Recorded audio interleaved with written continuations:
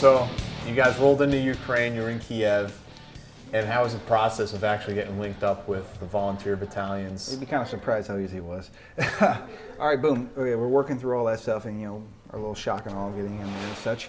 Nonetheless, so we get a hold of Swampy via our mutual contact. Swampy reaches out to Jamie. They have a little talk. They say, "Hey, check it out. Come meet us here on Maidan." We go over to Maidan. We meet him. He says, "Hey, come over to this little bar." And little do we know, we walk into this bar, and it's like the Nazov Battalion bar. I mean, they got the fucking shit all over the place. Flags, uniforms, you name it. It's all mounting the walls in this place. We're like, well, I guess we're in the right spot, huh? Yeah, I mean, and it's like right off Maidan too. It's not like just in some hidden little place and stuff. I mean, honestly, they have a recruiting battalion like right off of the other side of Maidan, by the other McDonald's, and by this McDonald's is their watering hole essentially. So it's like, hey, come on in here, let's talk about this, let's figure it out. And Swampy comes in, he sets us down, and it's like, let's order some vodka. The really funny thing about meeting Swampy though was he was standing there on like these Maidan stairs, like I said. You can imagine the scene. It's dark, it's cold, a little bit of rain. You got all these candles. You got all these photos of all these dead Ukrainian soldiers, and you're like, you kind of think to yourself, what have I got myself into now? And you've just got Swampy, like he's got his hands behind his back, standing there in like full MTP gear on the top of these Maidan stairs. It's massive alley beard, and we're just like, who the fuck is this guy? That's definitely him. Yeah. I'll tell you a funny story. I think before you got there, Jamie, I actually got in touch with Swampy and talked to him over Skype. Yeah? Yeah, and it was like somebody put me in touch with him, knew I was interested in what was going on in Ukraine. I get on Skype with Swampy, and he looks at me, he's like, so, have you heard of the MI6 Blackwater mercenaries? That's me. He was joking, of course, because that's what the Russian propaganda said when he got caught on camera at one point. The RT News. RT News just spin so much shit about for these foreign mercenaries. RT? No way, man. They got a lot of British people working for him. Yeah, well, they got a lot of Americans working for him. Okay, guys, come on, let's not turn this into being racist again, yeah? I'm sick of being the Brit today, yeah? Just forget about it. But no, I mean, this rumours of these 500 mercenary, 5,000. units. Was it 5,000? Blackwater assassins dispatched by the Vatican. But by the Vatican and the CIA. Blackwater, Ukraine, all this kind of good stuff. I mean, they're putting estrogen in the water. But, as you know, it's the same with Syria, man. People thought there was hundreds of foreign fighters there, So we rock up and we end up in this, really small foreign unit. But I mean, it was just totally two worlds apart, man, from what we had experienced in Syria to where we are now. I mean, we were at like a legitimate barracks. I wouldn't say a legitimate barracks, but we were at a barracks. It was a hotel. It was nice. We had Wi-Fi. We had decent food, 3 meals a day. They gave us uniform, body armour. You had to pick up whatever you wanted, really, like AK-74, AK-47s. Makarov 9mm pistols, grenades. I saw the pictures. The place was loaded with. I mean, like compare and contrast, like looking at how I entered Syria and how I entered Ukraine. I entered Ukraine with a bottle of vodka and a bunch of English speakers from mostly ex-French Foreign Legion and stuff like that. So it was kind of cool. Like, boom, here, meet me at this fucking bar in the capital, and let's drink some vodka and let's talk about what you can do, what you can bring to this, and we'll talk about what we've been up to and see if it's a good match. Syria was like off the plane. Strange contacts, safe house to safe house to safe house shenanigans. I felt like I was in Robin Sage. That was insane, bro. They're like, yoke you up. All right, cool. Get into this one. All right, we're going to drive down here real quick and pick this up. All right, we're going to take you over here. Here's a new cell phone. I'm like, what the fuck is happening here, bro? And honestly, there was no drinks, which made it worse because I could have really done with a drink at that point in that country. But that was like the indoctrination into Syria, while Ukraine was like, what you got, bro? I'm like, I'm an engineer. Blow shit up. It was, like as Buck was saying there, like Syria, getting into Syria was just like all really hush hush, everyone didn't want to talk, You never had any idea where you're going. You got to Ukraine and they were like, so you want to party? We'll party. Whatever you want. Like I said, we had like a ton of explosives. They were like, yeah, just take your pick. Buck was in his element, man, for weeks. He was like, I can make so much stuff out of this. It sounded like it was Mad Max, like Wild West stuff out there. I mean, it was just crazy, man. I mean, it got to the point where it was just every couple of days we were just hopping out. They were like, can we get a vehicle today? Yeah, sure. Jump in the pickup, jump in the flatbed, jump in the Spartan armoured vehicle that we had. Just whatever was going in that general direction, south of Mariupol, heading towards like Shirokino and places like this. It was just get in it and do it. As long as it inflicts some sort of damage on the enemy, just do whatever you want. We just had free reign out there.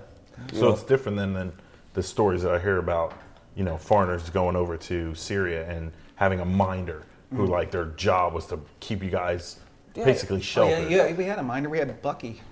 Yeah, which really pissed me off because he had a similar the Turkish hairdresser? Yeah, Bucky. Yeah, I knew him. fabulous. Yeah, I yeah. met him. 1,000% convinced that dude was like intelligence, like a junior intelligence officer just sent there to monitor the Westerners. Yeah. 1,000% convinced that's a He fact. was very ideological too. He's like been drinking the Kool-Aid his whole life. I mean, there's no way that somebody just flipped on a turn, like knowing that much about that specific movement and also propagating it as much as he did. I mean, like his main mission, like every day, was essentially try to coerce Westerners into adopting their ideology. Well, as you said before, I mean, the YPG comes out of the PKK, and what I notice about the PKK is, they live up in the mountains, they live outside the mainstream, as they'll tell you themselves, and when they bring new people in, they just watch them. They just sit down. It's very smart of them if you have the time to do it. Just watch the guy, see what he does, and figure out if he's a good guy or a bad guy. Yeah, that's what they did with us. It's like before you even go into Syria, they take you up to the mountains and you sit in this fucking camp for a couple of days and you're just like, what am I doing here? It totally sucks. It totally sucks, man. The mountain camps just suck. Oh, it was awful. So I mean, bad, there's man. nothing. You didn't like the naan and the peanut butter? Oh yeah, really. I didn't have peanut butter. You said peanut butter? Yeah, it was made out of. No, the sand. You mean the sugar sand? The sugar sand No. stuff. I didn't even have sugar. I didn't have a sugar sand even. And it's just a big mound of it on the plate. You put the naan in there. No, I've had it, but we didn't have it in my camp. This is bullshit. I remember my first night in that first sort of Anything I PKK camp. I was like, listen, I didn't come here, man, to join the PKK, and I'm thinking reference point. Antenna, I remember that. If I get to there, I can see the hooks on the right. I'm gonna just tab out of here. This is me, I'm done. I don't want to be here anymore. My mate James was like, look, just calm down, Jamie. I'm like, nah, I can't sleep. I'm out. No, they definitely, they want you to be patient. That's like part of their indoctrination process. It's horrible, man. It's horrible. Even as I went there purely as a writer, and it was just like driving from like one YPJ tea house to the next, and it was after a while like, what are we doing here? Like, aren't we supposed to like go and do things and like see things, And it was just like cup of chai after cup of chai, and it's part of their process of feeling you out. I got like a chai addiction the rest of my life. It's kind of like like heroin, where I gotta like shake it every day. Like, oh, you don't need that chai, buddy. Stop it. Because it just feeds you so much of it nonstop all day, every day, especially in those camps. Like the only way I could pass the time is like I spent the time trying to learn the language. Like I try to use like. I didn't have an interpreter with me, so I just had like some younger kids who were like so hyped about going to fight and wherever, but they were going to the meat grinder nonetheless. So I'm like, hey, what's the word? I like point at something, like try to learn the word, and that's like the only way I could pass the time. I'm like, what do you call this? This here? What is the name of this? And just like write it down. And what were the type of dudes that you found in Ukraine, as opposed to the type of volunteers who showed up over there?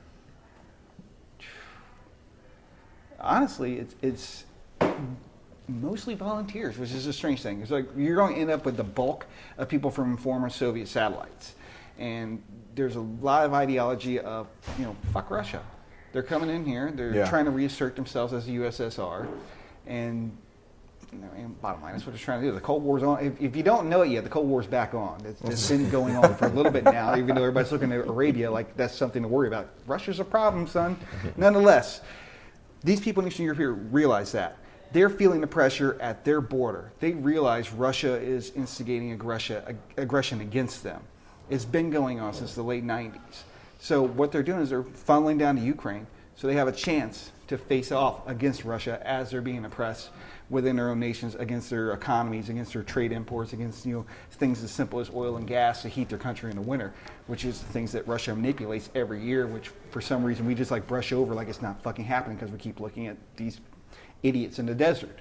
I mean, the guys that were in these, the guys that were in Ukraine were definitely, 100 times better than the guys who were in Syria.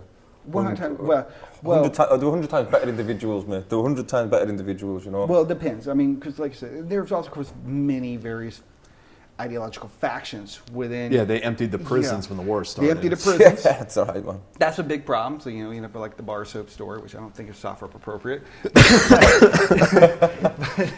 Yeah, you end up with like a lot of crazy fucking people. And you end up with, what would you expect if you empty out the American prisons? Nothing good. You're going to end up with essentially several race dependent gangs that are going to have their own goals of domination, and guess what? You emptied a bunch of prisons in another country and you get the same damn result. And it's ugly and it's disgusting, and all of them know everything, and they're basically running their life with prison rules are for life. And Jamie, you were telling me about some of the incidents with Right Sector and how your unit got shot up a few times. Oh, Jamie loves this. Listen, I have got that this just this one night, man. This totally does my head in, you know, because. Like Buck says, Buck can laugh at it, man, because he was sitting back in our little fob in Shirokina there, and he was sitting back having himself a cup of coffee or something while I'm getting blown up, man. I was putting out Mons.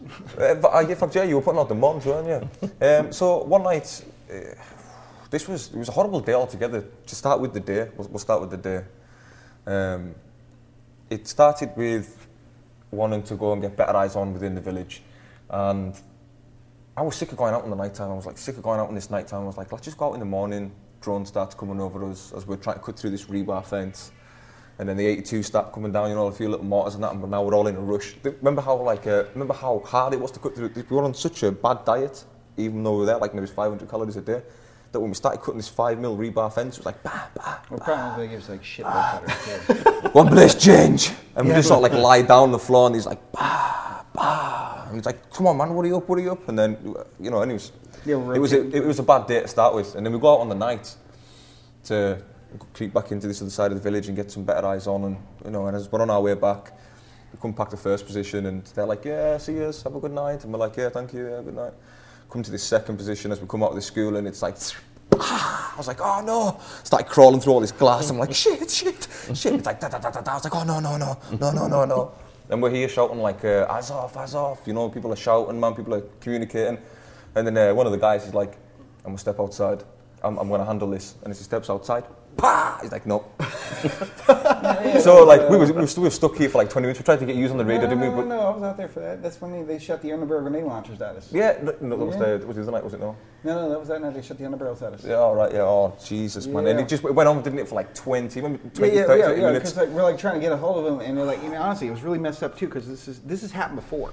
But then this time we're like, okay, cool, here's a radio. Let's not let this happen again. We understand. We're going to be really cool about this. Please don't shoot us anymore. Yeah, okay? I mean, and then like we're coming back, and then like, no fucking way. Like fucking. So like, right after that, they start right after like, again. Here's some Underbarrel grenade launchers. Like, are you fucking kidding me? But it was.